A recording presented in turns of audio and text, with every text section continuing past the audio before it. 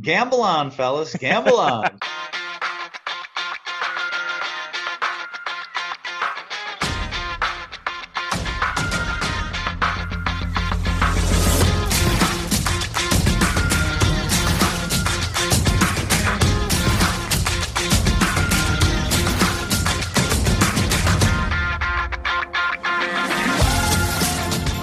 Welcome again to Gamble On, the weekly gambling podcast presented by USBets.com. I'm Eric Raskin, US Bets Managing Editor and Media Director, and I'm joined by our senior analyst, Pulitzer Prize finalist John Brennan, who might be from New Jersey, but he is not a Jets fan, fortunately for him. The Jets sabotaged themselves in the Trevor Lawrence sweepstakes by beating the Rams on Sunday, and the big winner was a bettor at FanDuel Sportsbook who placed a $100 bet before the season at 120-1 odds that the Jets would get their first win in Week 15 against the Rams. On the one hand, wow, amazing call by that gambler. On the other hand, that feels like a pretty lousy price for what is effectively a 14-game parlay. I would think the true odds are at least double what he got paid.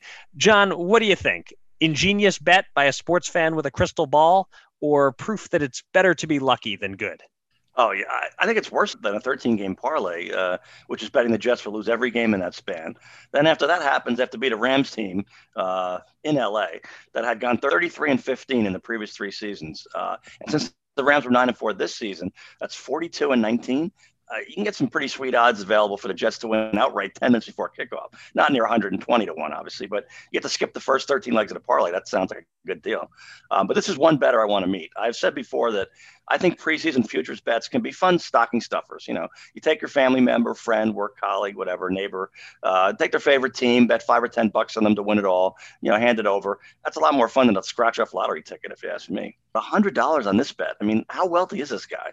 And I'm not being sexist here. No woman on earth is dumb enough to make this sort of bet. So I think I'm on safe ground there. Does he do dozens of these for thousands of dollars? How many years of futility before this $12,000 ship finally came in? Yeah, I have some of the same questions as you about this bettor. I wonder, for starters, if the bettor hedged. Once you get through the first 13 games at 0-13, here comes the game where you bet on the Jets to win, and you'll make $12,000 if they win. Do you at least come back for like $2,000 on the Rams money line to lock in a little profit? Maybe not. With someone like this, maybe the $100 loss or locking in a win of $100 or so doesn't mean anything to this bettor.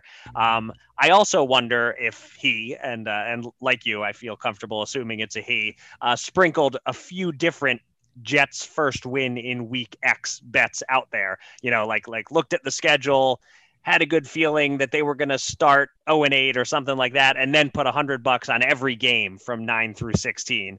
The point is, I need some context here. But if this was the lone bet this person placed, without context, I'm going to guess this person was more lucky than sharp. But hey, the real goal in sports betting is to be both, right? If you're a little bit sharper than average and a little bit luckier than average, sports betting is a whole lot of fun. Definitely more fun than being a Jets fan.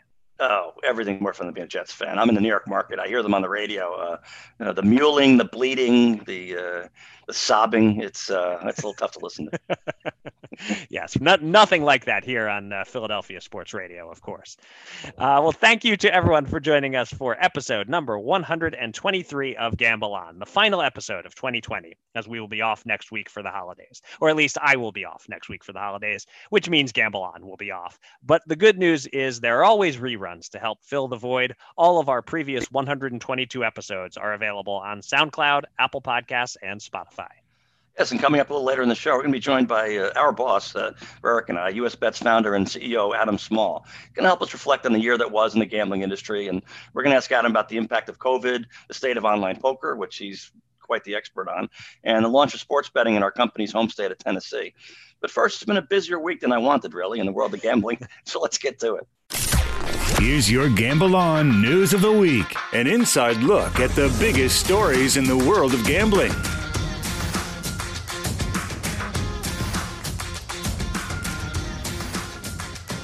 Last week, we began reporting on November sports betting handle. This week, we're going back in time and revisiting October betting handle. The reason is that the final state to report, Illinois, finally shared its October numbers last Friday, and they were fairly enormous. We mentioned briefly last week that Pennsylvania had a disappointing November in terms of handle. Illinois might be poised to actually move ahead of PA into third place next month. The relatively new Illinois betting market improved from $305.2 million in September all the way to $434.6 million in October, up 42.4%, powered by a full month of PointsBet and William Hill, and with mobile betting accounting for 94.3% of the total handle. In terms of sportsbook rankings, DraftKings was number one in the state, FanDuel not too far behind in second place, and BetRivers a very close third. With Illinois' $434.6 million added to the pie, the national legal sports betting handle for the month of October comes in at a final tally of $3.264 billion, up 14% over September, and remarkable when you consider that pre-pandemic, the handle had never broken $2 billion. Also, national hold, or win for the books, was way up in October, landing at 8.21%, producing $267.8 million of revenue, nearly double the previous month. John, thoughts on Illinois' rapid ascent, and how short-lived will this $3.264 billion record be? Well, we didn't include New York State because its regulators don't announce the monthly handle for the four upstate casinos. But my October guesstimate for them, based on revenues, I backpedaled to about 40 million. So that 3.3 billion figure you mentioned, all right, it stays at 3.3 billion, but now we're rounding slightly down instead of slightly up. So there's that. Right. But as far as Illinois, it's a really good sports betting market, obviously, with the Chicago pro sports teams being the heart of Big Ten college sports, and with Notre Dame not too far across the border in Indiana. So also, I think the mobile percentage being a few ticks higher than other states like New Jersey, it points, I think, the opportunity still ahead there for more Illinois casinos. And as for the monthly record, I don't see why we won't break a new one almost every month. The news is going to be when we don't. Yeah, I mean that's kind of what I'm thinking in terms of the monthly records, and like I waffled a little bit about November's overall potential last week when those Pennsylvania numbers had just come in, but that's the only state that's down. We saw the New Jersey numbers go way up. In every other state so far that's reported, they've increased from October to November. So yeah, I'd say it's more likely than not that the 3.3 or so billion dollar record only lasts a month and November beats it, maybe by a lot. Maybe we cross 3.5 billion in November. And it sure looks like Illinois is going to pass Pennsylvania once Illinois' November numbers come in, which if it does happen, it's happening sooner than anyone expected. The two states have almost identical population sizes. I'm not sure how to explain why Illinois would be a better sports betting state than Pennsylvania. Gary Rothstein wrote an article for Penn Bets this week trying to explore some theories, but he had more questions really than answers. I don't think it can be as simple as the Eagles had a bye week in November and the Steelers had a game postponed in November. The NFL is a league where people bet all the games, not just their favorite team. I don't know. It's interesting. I'm not totally sure what to make of it, but the positive story here is that there's serious enthusiasm for sports betting in Illinois. They've been waiting. Now it's here. The governor keeps wisely extending the option to register via mobile. So it's off to a great start. And it's going to be a very interesting race from month to month in 2021 between New Jersey, Nevada, Pennsylvania, Illinois, and Michigan to see how those states stack up with each other. Yeah, Michigan's got a little bit of a chance there too. But I think who knows? I mean, I agree with you. That's probably not just a Steeler-Eagle thing, but then again, they do have really loyal fan bases. And to the extent that you have casual players who didn't play the illegal market before, a lot of them may be betting only Steelers or only Eagles, and they're not going to bet other games. Certainly the people who are experienced sports bettors, as you say, they bet the card. But so I think I would not be shocked if Pennsylvania got back on track in the following month. All right, for our second story, let's talk poker, both live and online. The hybrid World Series of Poker main event is underway. The international tournament ended last week with the top prize of just over $1.5 million going to Argentina's Damian Salas, who actually made the main event final table in Vegas just 3 years ago, finishing seventh. Meanwhile, the online portion of the U.S. version played out on WSOP.com in New Jersey and Nevada last week, and play is currently paused with 9 players remaining, heading to the Rio in Las Vegas to play the final table on Monday. The chip leader is Joseph Hebert of Louisiana. There are 3 New Jersey players, 1 New York player, and 1 Pennsylvania player in the mix. And in 8th chip position is 3-time bracelet winner Upeshka da Silva, the most recognizable name at the final table. Whoever wins will pocket a little more than $1.5 million. And next Wednesday, he'll face Salas heads up for the bracelet, the title of world champion, and an extra $1 million. ESPN is televising all of this, but not almost live as it has the last several years. Instead, we'll get an edited show that leaves out the less interesting hands, more like what the WSOP broadcast looked like in the early days of the poker boom. One upset already, the U.S. tournament drew slightly more entrants than the global tournament, 705 to 674, and the combined field is by far the smallest since 2003. John, what do you make of those numbers? What do you think of ESPN not doing the all-night-long stream? And do you want to throw a dart and pick a winner? I think the whole idea overall is really good, and it's been really well executed. Even if you did suggest a lot of this even before they thought of it, I think, but I'll still give credit to where it's due. I'm not sure what to make of edited shows that provide more drama in a vacuum, but it sometimes seems almost impossible to live in these days, where you don't know what happened. Right. So, but look, I just wrapped up another season of delayed watching of The Bachelorette, which ended on Tuesday. And nobody panic, no spoilers here. So it is possible if you're careful about who you follow on social media. And if you can pull it off, I remember watching it back in the day, 15 years ago. I was not tuned in enough to the poker world to really know who really won.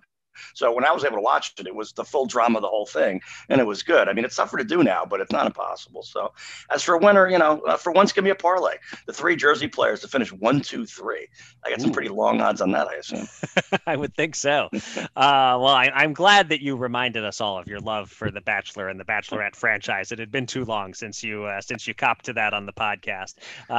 So I was about this ESPN broadcast. I scoured the internet, and I cannot find any information about when exactly ESPN will be airing this. I'm not sure how long after it happens we're going to see this. But to the point that you were just making, I remember Norman Chad described to me when I was interviewing him for the 2003 World Series Oral History, he described to me those ESPN broadcasts in 2003 as plausibly live for the viewers, because nobody followed live updates of poker on the internet. So 99% of the people watching had no idea Chris Moneymaker had won or Phil Ivey had been eliminated in 10th place or whatever. So it was plausibly live. They were watching it spoiler free each week. And I wonder if that might be the case again here this year, as poker is not top of mind these days. This year's World Series has taken place pretty well off the mainstream radar so far. If they turn this broadcast around a few days later, that final table might be plausibly live to much of the audience. Now, because you and I have to keep tabs on these things for our jobs, we'll know the result already, I would presume, unless they can really turn it around fast. So I personally kind of wish there was a live broadcast, but for the casual poker fan, the edited broadcast is much more entertaining. This actually makes a lot of sense to do it this way. And I think had this all happened during the summer when ESPN was desperate for live sports programming, it might have been a different story. They might have wanted those 10 hours of live poker to fill their schedule, but at this point they have enough going on that they're fine with just a 2-hour poker broadcast. So if somebody wants to survive this plausibly live thing and kind of just watch the show without knowing anything, can they still follow you on social media in the coming weeks, or are you going to spoil them, or how do you handle that? That's a good decision. I hadn't decided yet. I'll have to think about that. I think a lot does depend on what ESPN announces about when it's going to air. If they're going to get it turned around within a week, then I think maybe the move for me is not to tweet out spoilers. But if they're going to wait until like February to air this, you can't. We'll have posted articles by then about the winner, I would think. So, I noted the field sizes for these 2 separate tournaments. I'm not really surprised by the overall size of this thing. I thought maybe that the international field would be a little bit bigger, but I think anyone who expected this to draw several thousand those people forget how reluctant a gambler would be to part with $10,000 for an online tournament. For a live tournament, you have a better sense that you're getting your money's worth. You know what to expect, and that you'll get a little play out of it. Online moves fast. It can end in an instant. And I think that scares some people off of paying $10,000 for any single entry tournament. I suspect the fields were pretty stacked, that there was not a lot of dead money out there, that this was mostly quality players willing to pay that amount. But, this is, we ended up with about 15 to 20% as many players as there would have been in a live main event if COVID had never happened. So this hybrid experiment, I don't think they can call it like an overwhelming success. Yeah, well, I think even more so now than even 5 years ago, that in-person thing. You're right. I mean, because you want to see and be seen. You're in the casino. You're among the legends, right? You've got a lot of selfies. You're shooting little mini videos. You're taking a lot of photos. You're on Instagram. I mean, so your whole experience, even if you get knocked out early, is going to be pretty exciting. There's a lot there that there's Phil Ivey. You walk right past him. Maybe he poses with you for a second. So that's worth a lot of money to most amateur poker players, whereas they're sitting at home, right? They get knocked out right away. Like, where'd my 10 grand go? What happened? No, nobody's even here. My wife's not even paying attention or whatever. My husband's not paying attention. So, so I agree with you that the size of the tournament overall is decent. It's not great, but it's about what we should have expected. Yeah. And just quickly, I want to highlight a few interesting stories to watch at this final table. De Silva, who I mentioned, is the best player. If he can double his stack, he becomes dangerous. But I think the chip leader, Hebert, has to be considered the favorite right now. I got to talk to Ryan Haggerty of Somerset, New Jersey, who's third in chips, and wrote a feature on him for NJOnlineGambling.com. He's a proven player who has a shot here. And maybe the most interesting story, Gershon Distenfeld, an Orthodox Jewish poker player from Bergenfield, who normally doesn't play the main event because you can't avoid playing on Saturday unless you get eliminated quickly. This year, the online event was Sunday and Monday. The live part is on a Monday and a Wednesday, so he's in the clear. So that's a really interesting story that this guy Distenfeld will be out there in Vegas playing in a main event that if it wasn't this hybrid setup, he never would have played in it. Yeah, it's not quite Sandy Koufax in the World Series, but I'm still intrigued. That's definitely makes me more human interest there. Kind of lures me in a little bit more. Yeah, he's part of your 3 New Jersey player parlay, so you're rooting for him. All right, our final news item of the year takes us to the sport of kings, horse racing. On Monday night, along with the COVID-19 relief package that rightfully got most of the attention, the U.S. Senate passed the Horse Racing Integrity and Safety Act, which is intended to make the sport safer for the horses and quell animal rights activists who want horse racing banned.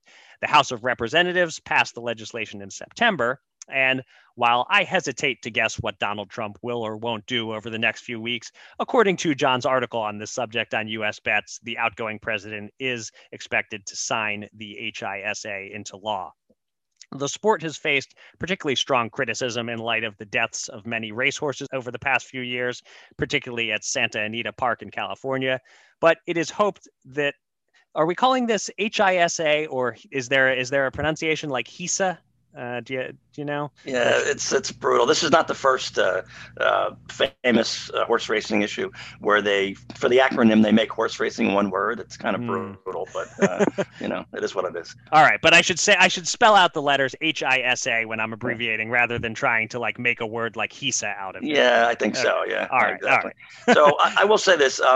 It's interesting to me that I'm not convinced that one of the big issues that they're trying to solve is Lasix or no Lasix drug issue. It's plenty in the horse racing industry. It says it's very important. It's actually better for the safety of horses. Others say it, kind of pushes them to drive forward when they really shouldn't be.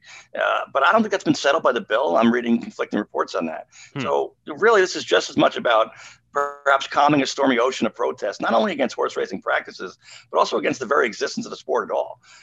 And having coordinated federal oversight of doping schemes, as well as Meadowlands operator Jeff Corral's funding for an investigation that led to dozens of arrests in March, this all sets a pretty good tone for the industry. Mm-hmm. And ultimately, it's not the more extreme activists you have to worry about, as much as the general public that is persuadable. When you get an email from a well-meaning citizen concerned about the safety of horses, they have empathy for them, and they have a question. What's going on? Are you really? Should this even continue? Now there's a kind of a media response for to the fans to say, oh, I understand, we're listening to you. We heard that. We're reducing the whipping greatly, with the riding crops, and we have these new safety. We're going to cut back on doping. And then, I think that casual fan then says, okay, well, good. I'm worried about it, but it sounds like you guys have your house in order. So I think they've done a good job of that. I mean, I can't guarantee you horse racing's around in 50 years, but at least I think they've stemmed the tide where, they're not going to get run over in the next couple of years anyway. Okay. Yeah, I don't have a whole lot to add on this one. I figure that I would carry the poker discussion a little bit, but that you'd carry the horse racing discussion. The bill sounds on paper like a positive step for the industry. Monitor the medications being used, protect the horses, try to have a more even playing field. I read, and you linked to this in your story, I read the National Horsemen's Benevolent and Protective Association's objections to the bill. They're one of the few that are opposing it. And part of their reasoning reminds me of when there was talk some 20 years ago about establishing a national commission to oversee boxing. It was like, yes, boxing needs a central authority. That would be good for the sport. But do we want the federal government running that central authority? We might be opening the door to make the sport more corrupt and more incompetent by doing that. It seems like something along those lines is part of the opposition here, that the HBPA is skeptical about the people being put in charge.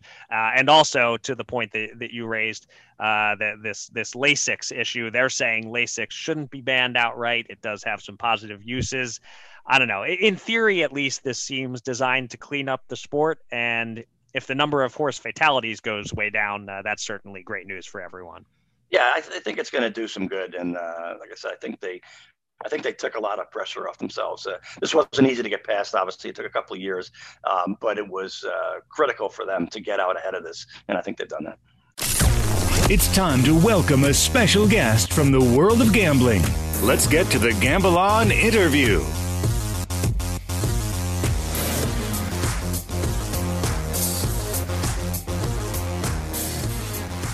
We end 2020 where we began in 2018 by welcoming back to the podcast our first ever guest, Adam Small, the founder and CEO of US Bets and a partner in Better Collective Tennessee.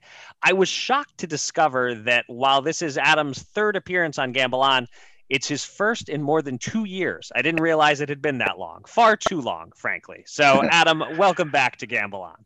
Wow, I didn't realize that either. I thought I'd been on more recently than that. I feel like I'm on so many different things lately, but I miss being on that. I'm glad to be back.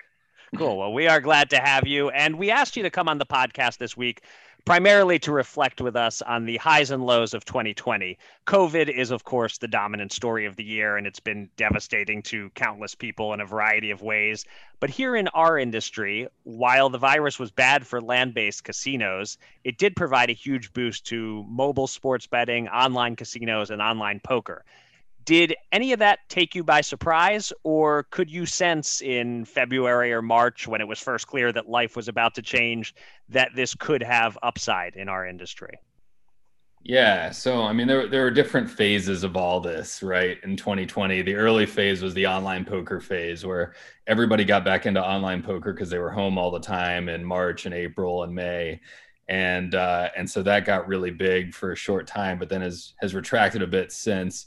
And then sports came back in June for the most part, and that was when sports betting really started to take off online. Online casino has been doing pretty well the whole year, but sports betting is the one that I think everyone sees the most upside in nationally. It's legal in the most states now by far, and has been legalized in more states this year.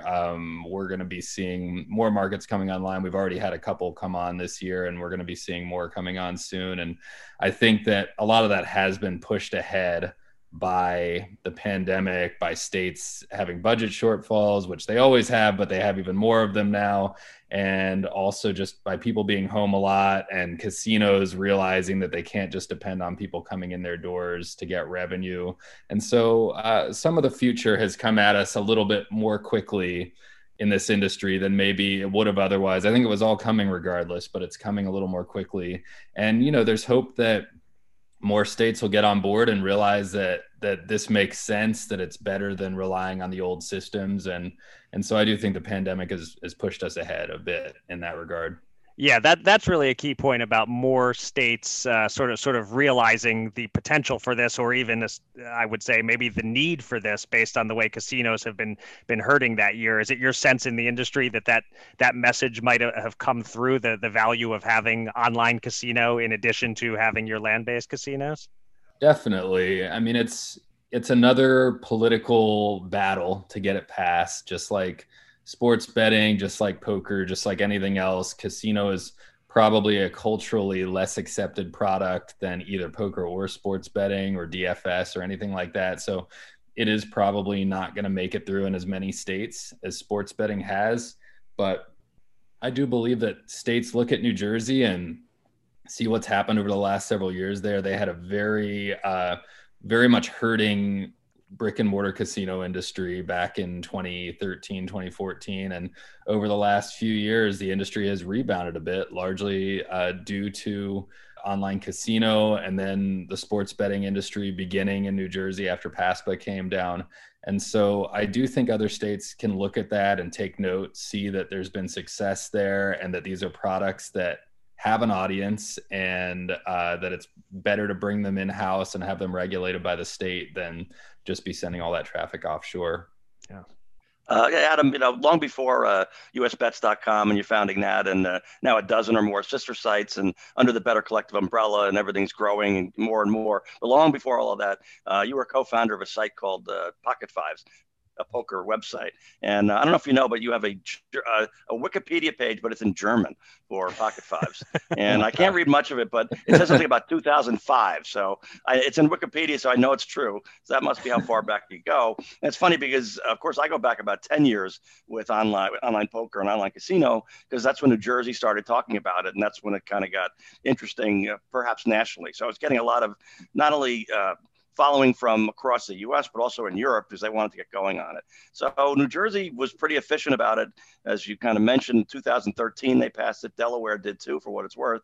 And then nothing for years. And then Pennsylvania has it, but apparently they're not aware they can be in a multi-state compact yet. So they're kind of asleep at the wheel. And now finally, Michigan is coming aboard. So I'm curious, because you go back further than anybody on online poker. The previous 10 years, I mean, how has that rolled out? How exciting or disappointing has it been? And now the next 5 or 6 years, are you really bullish on it, or are you afraid we're going to have this all stagnation all over again? Yeah, it's a great question. It's another one that I think, kind of like the pandemic, it's been a series of phases for online poker. I was pretty elated back in 2012 and 2013 when New Jersey, Nevada, Delaware were starting to pass laws and come online. It was something that we'd all been waiting for forever.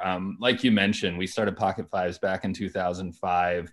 It was a totally unregulated industry at that time, online poker in the US, and it was huge. It was blowing up, but it wasn't being state regulated. And it was something that we all always wanted. We wanted it to be a fully above board legal industry in the US.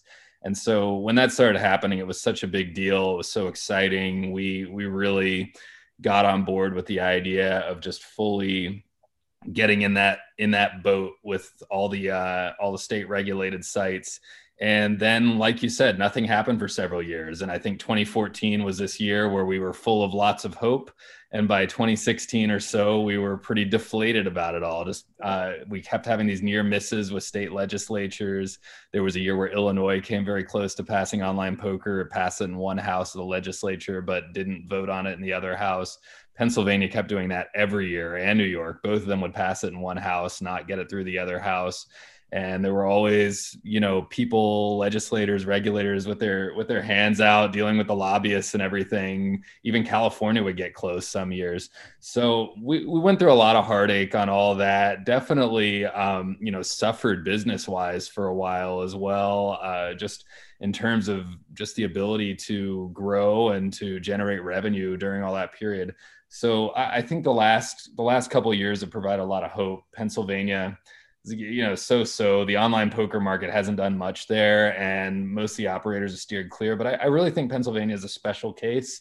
It's it's a state that's really gone above and beyond to focus on tax revenue rather than growth of an industry. I think every state wants tax revenue, but usually there's balance. Usually there's a bit more of an effort to make it so that the people in the industry have an opportunity to generate revenue and the state has an opportunity, and that there can be kind of a long-term growth where everybody benefits. It's very much the case in New Jersey. In Pennsylvania, the law is almost entirely based around generating max tax revenue.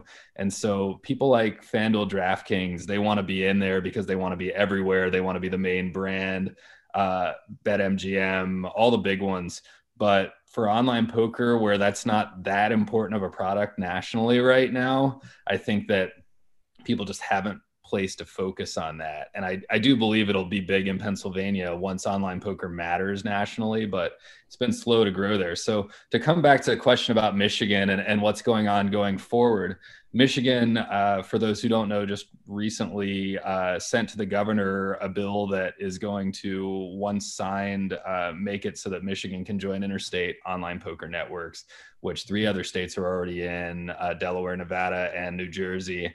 And Michigan will nearly double that pool in terms of the population that's served by this online poker multi-state network. And Michigan's a big state. It's going to be a huge online gambling state in general, as online casino, sports betting are coming very soon. And it's a big step forward for online poker in the U.S. And I believe for a long time and continue to believe that this will continue to proliferate. It might happen at a slower rate than sports betting because it doesn't have the same backers. It doesn't have as many interested parties out there with the power to push it ahead. But once it starts to get some momentum behind it, with growth in the US, with online poker becoming a more popular product again, which it will, because lots of people like to play and liquidity is so key in the industry, I do believe that more smaller and medium-sized states will be incentivized in ways that they haven't been to date, because a state like, for example, Kentucky, just to name kind of a smaller population state, but one with quite a bit of roots in online gambling and gambling in general, there was not a lot of incentive to pass online poker there before, because what are you going to do with an intrastate online poker network in Kentucky? Kentucky doesn't have enough people to have any interesting tournaments or have many games running. But if Kentucky can just latch on to a network that's already serving 30 million people in the US, or 50 million or 100 million, then there's a lot more incentive for Kentucky and other states like it, Arizona or whatever. It doesn't have to include California or Illinois or Florida in order to make it attractive. So I do think we'll start to see some of the smaller and medium-sized states, maybe some of the ones that have sports betting like Indiana and Colorado and Tennessee, eventually get around to adding online poker to what's available there once they know that they don't have to just get networks running from scratch. I date back in the poker industry basically to the same time as you, early 05. And so sometime when we have more time, the two of us can create a timeline of all the moments where the online poker legislation and optimism and got our heart broken and got stressed out and went up and down again. So we're in a bit of an up mode now, but I think you are correct to not expect things to happen too quickly. Yeah, I'll need a bottle of good wine or whiskey for that day, but we can do it. Yeah. All right. So I want to focus on one specific state with regard to sports betting, and Tennessee. You live not too far from there. I know you've made visits to Tennessee since sports betting launched there. It took a while to go from passing legislation to actually starting to take bets, but now that it's finally happened, how impressed are you with the mobile sports betting scene in Tennessee? And do you expect any other states without casinos will follow their lead on sports betting? Yeah, good question. It's going great so far. It's a very small state so far in terms of the number of operators participating. There are 4 operators, the 3 bigs really, which is FanDuel, DraftKings, and BetMGM.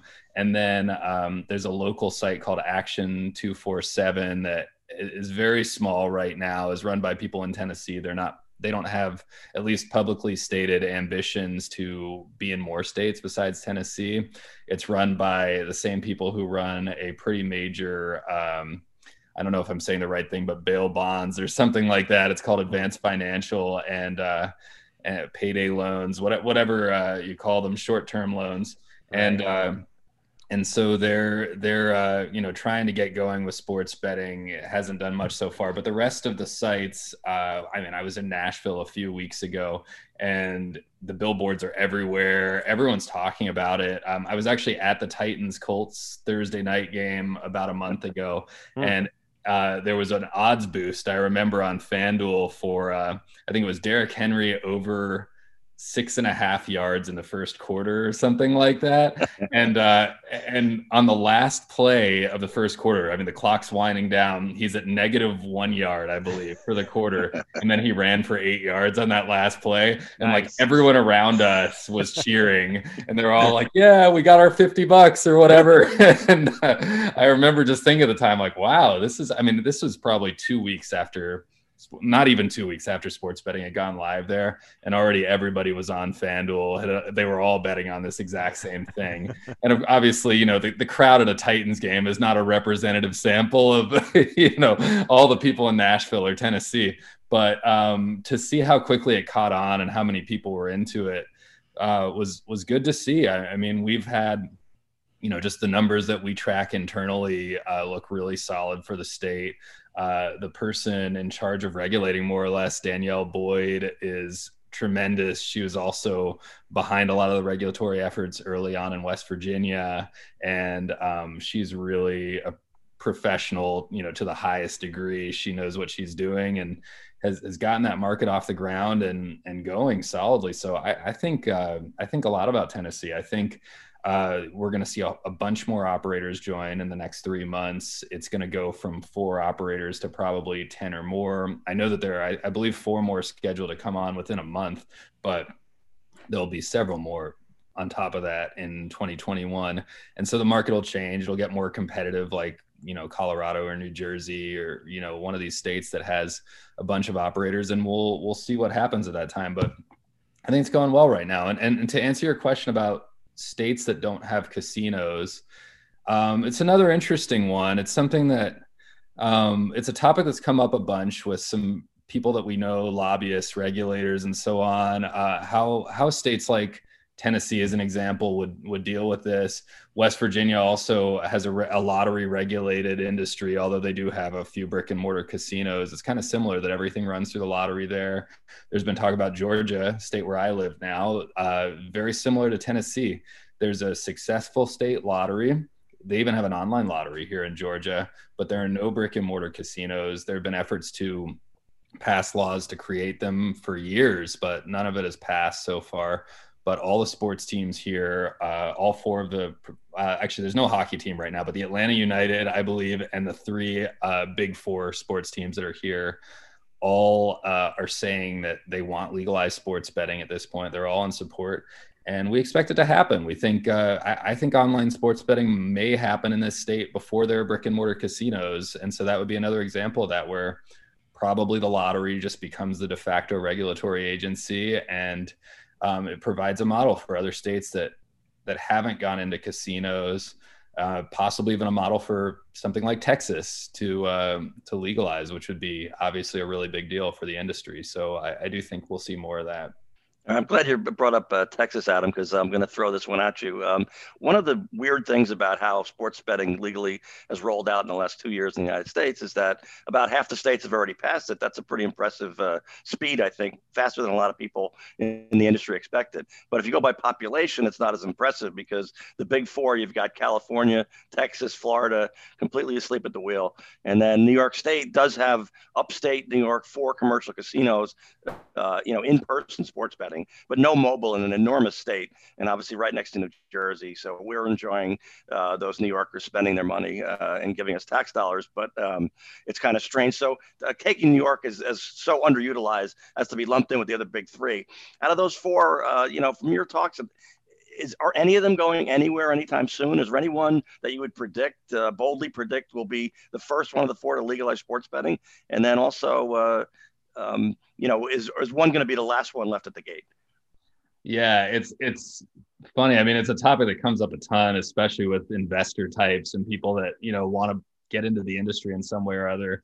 Certainly, if you look at the stock market valuations of DraftKings and FanDuel or Flutter, FanDuel's parent company, people seem to believe that eventually some of these big four states will be online. And I think we all believe that if we can fast forward 20 years from now, that most of them will be online by that time. But in any particular year, it always seems like they're all at least 5 years away. And, each state has its own issues. California is the most messed up, definitely, in terms of just the political lines that are drawn there and how difficult it makes it to get this passed. This isn't a political battle like the ones that most people are used to hearing about in the news all the time. It's not a Democrat-Republican thing. It's more of you've just got these existing incumbent interests like the racetracks and the tribes that have casinos in certain places. There are commercial casinos, there are card rooms, and legislators don't want to back bills that upset one or more of these groups to benefit another one. It's always a constant balancing act, and inertia usually wins out on these things. They don't get laws passed because they can't get enough of these stakeholders to agree on what they want to do there. And that's been going on with online poker for years and years and years. And I'm sure will be the continuing issue with something even bigger revenue wise, like sports betting. And so California, I think, is, for the foreseeable future, just not happening. Florida, there's always talk. There are a lot of people interested. It seems like theoretically there should be a lot of support for it, but there are some competing interests there, and also some constitutional issues that make it challenging. New York also has constitutional issues, but there are major stakeholders, most notably recently the governor, who has come out and said, okay, maybe we can just do this. I'm always skeptical in New York because people seem to be so good at saying things that directly oppose each other. Like, legislator Gary Pretlow, who's well known in this industry, will come out and say he thinks it's going to happen. And then later, you don't really know if he's on your side. He always seems to be saying what people want to hear, but things haven't happened there. But I do think, New York has a special situation where all this money is flowing out to New Jersey and probably Pennsylvania now as well. And you've got to wonder at some point why they would allow this massive New York City metro area to let so much money flow out. So I do think New York has a decent chance of doing it sooner maybe than the other two I mentioned. And then Texas, the last one, it seems to have the fewest impediments, at least structurally, to getting something done.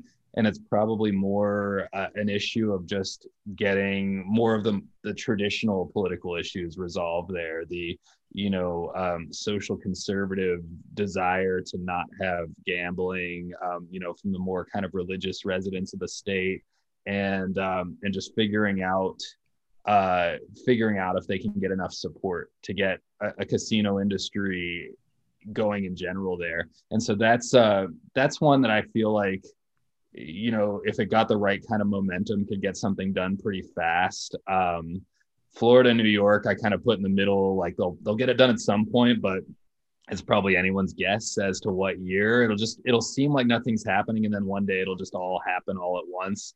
And then California, just the year 2150 or whatever. So.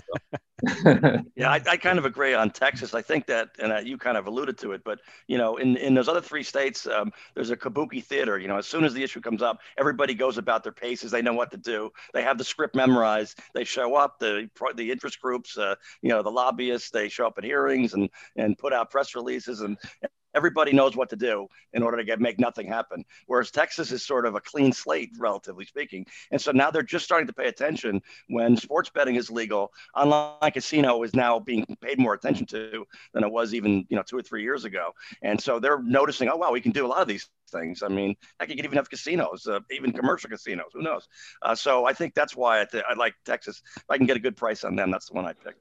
Yeah, it's definitely the one with the fewest structural issues in a way by far. And it's just more that, it's definitely much more traditional politics and a lot less like haranguing tribal compacts and things like that are just really, really challenging, because I think a lot of us don't even fully understand all the issues at play there. The tribal stuff in particular, I've personally learned a lot the last couple of years. I went in with some assumptions about it that I think were incorrect.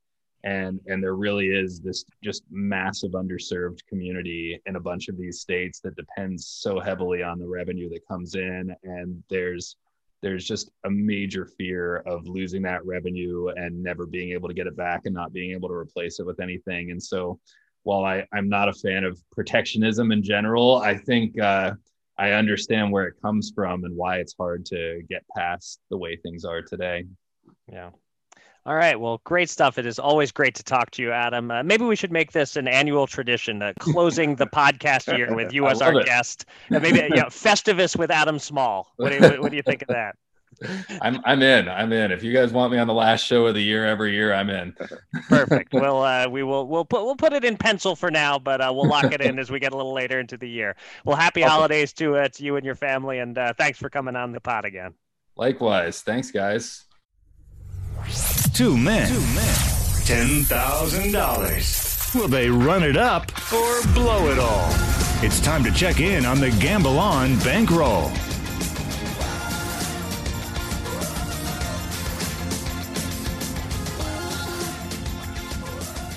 We'll get to the Fast Five shortly, but first let's update our shared bankroll. And we went a combined 2-1 on the week to book a small win. I lost $110 with my Austin Eckler receiving yards. He only got about halfway there. John won almost all of that back, profiting $100 by taking Northwestern plus 21 points. And then I won a $75 at plus 150 odds on the Canelo fight lasting the full 12 rounds. So that's a profit of $65. We're now in the red by $701. We have $1,171 on hold in futures bets, leaving us with $8,128 available to bet with this week. And I'm up first. And before I make my first bet, a quick Gronk update. He only got 29 yards last week. He's back to being slightly under pace. We need him to go under 84 receiving yards in the final two games. It is going to be a nail biter. Yes. All right, on to my first bet this week. Ja Morant of the Memphis Grizzlies gives every indication he's ready to make a leap in his second season. He looked great in the preseason, averaging 17.5 points in just 25.8 minutes per game. Last year in the bubble, he was averaging about 37 minutes per game. And with a couple of key teammates injured to start the season, in any competitive game, I'd expect him to play somewhere between 36 and 40 minutes. If he plays like he did in the preseason, 17.5 points in 26 minutes is the same as 24.25 points in 36 minutes. His line for tonight's opener against San Antonio is just 20.5, and you only have to pay minus 102 on the over. I expect Ja to start the season with a big game. Let's bet $102 to win 100 over 20.5 points. Meanwhile, we've got two college football games on Wednesday, one on Christmas Eve, one on Christmas, and three more on Saturday. I mean, what a time to be alive. It's really amazing. Give me Houston minus 11 points over Hawaii at 112 to win 100 in the New Mexico Bowl. That is, by the way, it's being played in a Dallas suburb on Christmas Eve because it's 2020. That's why they're playing in Texas. Yeah. No particular home base advantage here, really, although it's Texas. So you will see some fans. But 4-4 Hawaii can't be thrilled to be thousands of miles from home on Christmas Eve. And how excited can you be to try to prove yourself against 3-4 Houston? And by the way, look at me line shopping like a real boy and seeing Houston at minus 13 and 110 on BetMGM and only using my $5 free bet at that odds. For Gamble On, I got the minus 11 for us. Excellent. I appreciate line shopping. That's important to do. All right. So my final regular season NFL bet that I'll be making on the podcast will be a 3-team money line parlay. I went 2 for 3 in real life parlays and teasers last week. That part of my betting proved profitable. So I'm pushing my luck like any self-respecting gambler would. I call this one the favorites fighting for their playoff lives parlay. 3 teams, all small favorites, all absolutely needing a win and playing against teams only motivated by pride and the opportunity to play spoiler. I'm taking the Cardinals, currently the 7th seed in the NFC, over the banged up and eliminated 49ers. I'm taking the Dolphins, tied with Baltimore for the 7th seed in the AFC, over the once promising, now hapless Raiders. And I'm taking the Bears, one game out of a playoff spot right now, over the Jags. And yes, if the Cardinals win Saturday, the Bears won't be playing for as much on Sunday, but they would win a tiebreaker over Arizona, so they cannot be mathematically eliminated prior to their game on Sunday. And more importantly, they're playing the Jags, who, unlike the Jets, are playing like absolute dog crap at the right time. So that's the parlay. Cardinals, Dolphins, Bears. I shopped around also. It pays plus 206 at Fox Bet. So let's bet $50 to win $103. And I know you're sitting there thinking two of those teams are going to win and one's going to lose. And I know where your brain is going on this. Honestly, none of them are sure things. And that's what makes this one kind of fun. All right, I'm going to shock you with this one in the last one of the year, appropriate. I took an odds boost on DraftKings for 100 to win 125 on your guy Ben Simmons of the 76ers, the over on his 3-point field goals this season. I know I'm blindsiding you, but at those odds, what number would make you say that I'm making a smart play? Well, I made the same bet as you because I saw the same odds boost. Okay. So I do like that number. It's going to be somewhere around there, I think. 3.5. Yeah, I mean it's I don't know. Either he's only going to end up shooting one or two all season, just like last year, or he's going to open up a little bit and he'll end up hitting like a dozen of them this year. It could go either way. I think it's a fun pick because, right, he could be 0 for 1 after midseason, and you're still not dead. I mean, you got a shot. In fact, if he has 1 or 2 entering the final meaningless game, maybe hoist a couple up. What the heck? And you win. Right. So how much are you putting on that one? That's 100 to win 125 with the odds. Okay. Boost. All right. I wonder. We have to have an off-air discussion at some point whether odds boost should be considered kosher for our. Definitely not like the. We've avoided doing like the crazy free money type stuff that they do. This minor odds boost, maybe it's kosher. I'm not sure, but we'll count it for now and reassess in 2021. But I do like that bet. I'm sweating it right along with you in real life. Okay. All right, and we'll wrap things up with the Fast Five, where a weird week ended with our head-to-head matchup Monday night between John's Steelers and my Bengals, nudging me ahead of John for the week, but not quite gaining enough ground to feel good about my chances. I went 2-2-1. John had a rare double push week to go 1-2-2. So with 2 weeks remaining, John's record stands at 38-33-4, and I'm 35-38-2, 4 games back with 10 to play. Because we're recording early this week, Westgate lines are not out yet, so we'll use the Caesars lines as of Tuesday night. And John, you're up first. Well, Eric, you can still finish 45-38-2, which is 54.1%, a winning season at the ticket window. I can go 48-33-4 and 58.8%, which sounds familiar to me since that's exactly the record I finished with in 2019.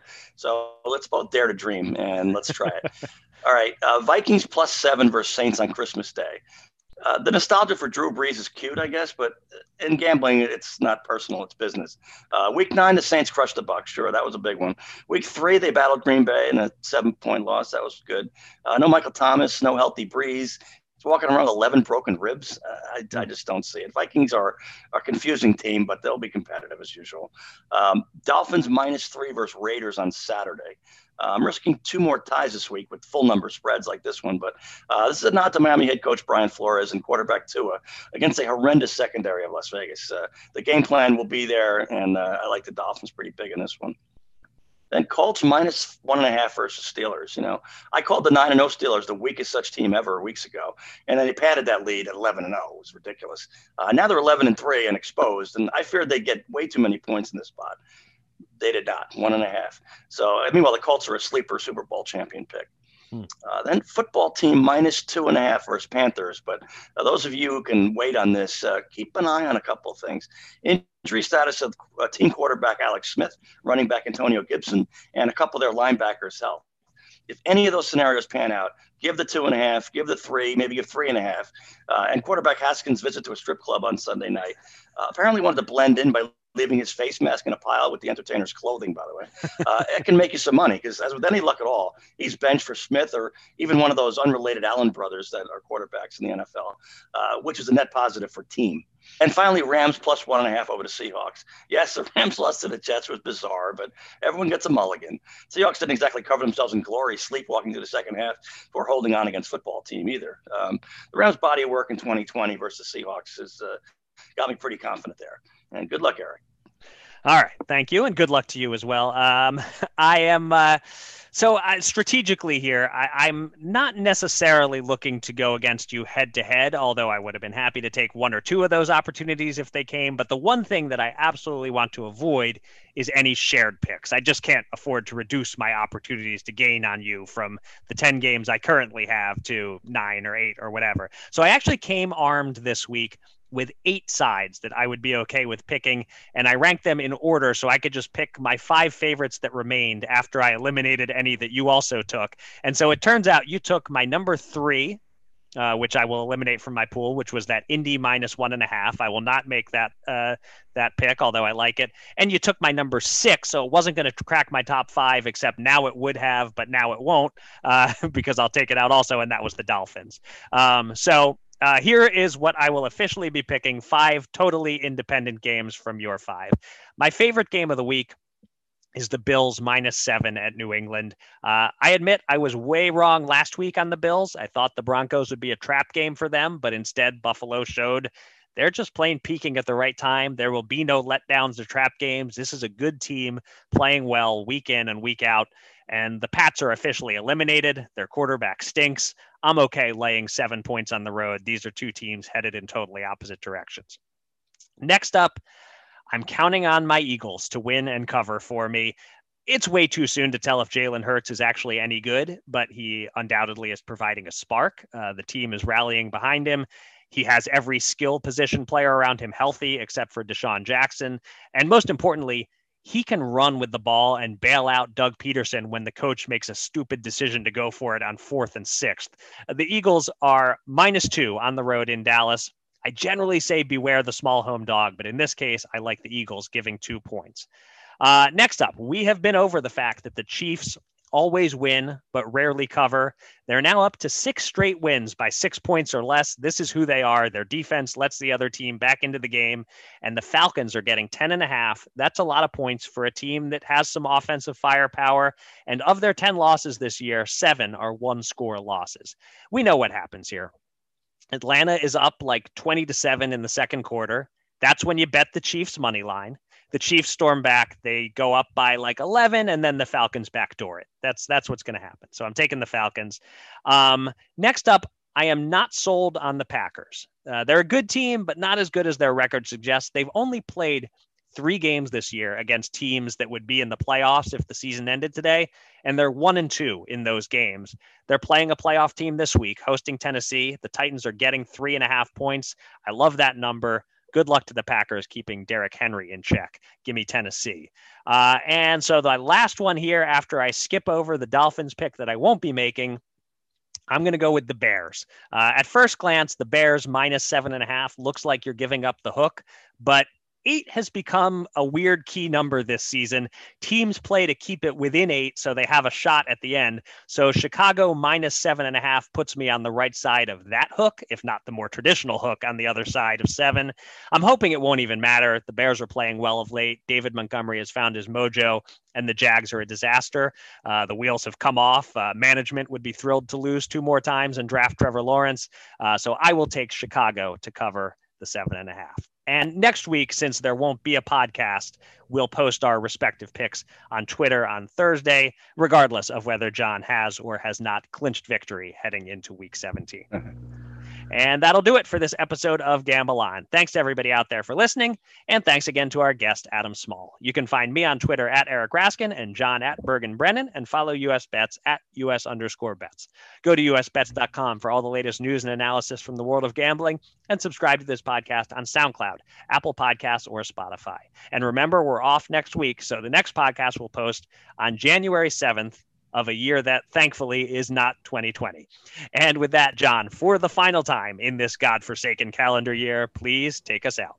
Yep. I'll be home for Christmas. You can count on me, right? As 2020 winds down, every one of us, whatever our beliefs, whatever we're celebrating, we've had to think long and hard about what to do, obviously, about visiting loved ones. As this year, as you say, finally comes to an end.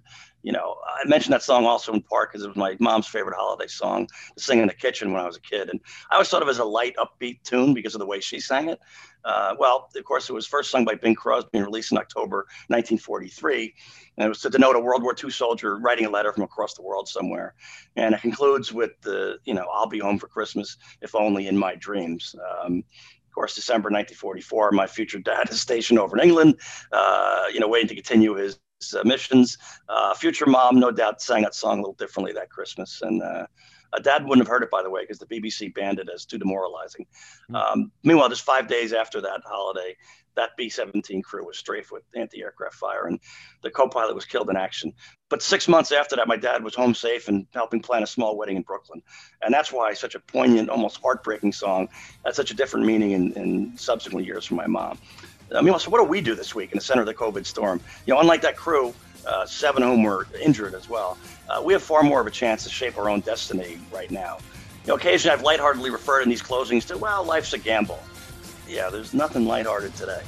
But I'm trusting all of you to make your wisest possible decisions. So maybe we can all be around the same time next year. And with that, until next time and until next year, be safe and be smart, everybody. And then let's gamble on in 2021.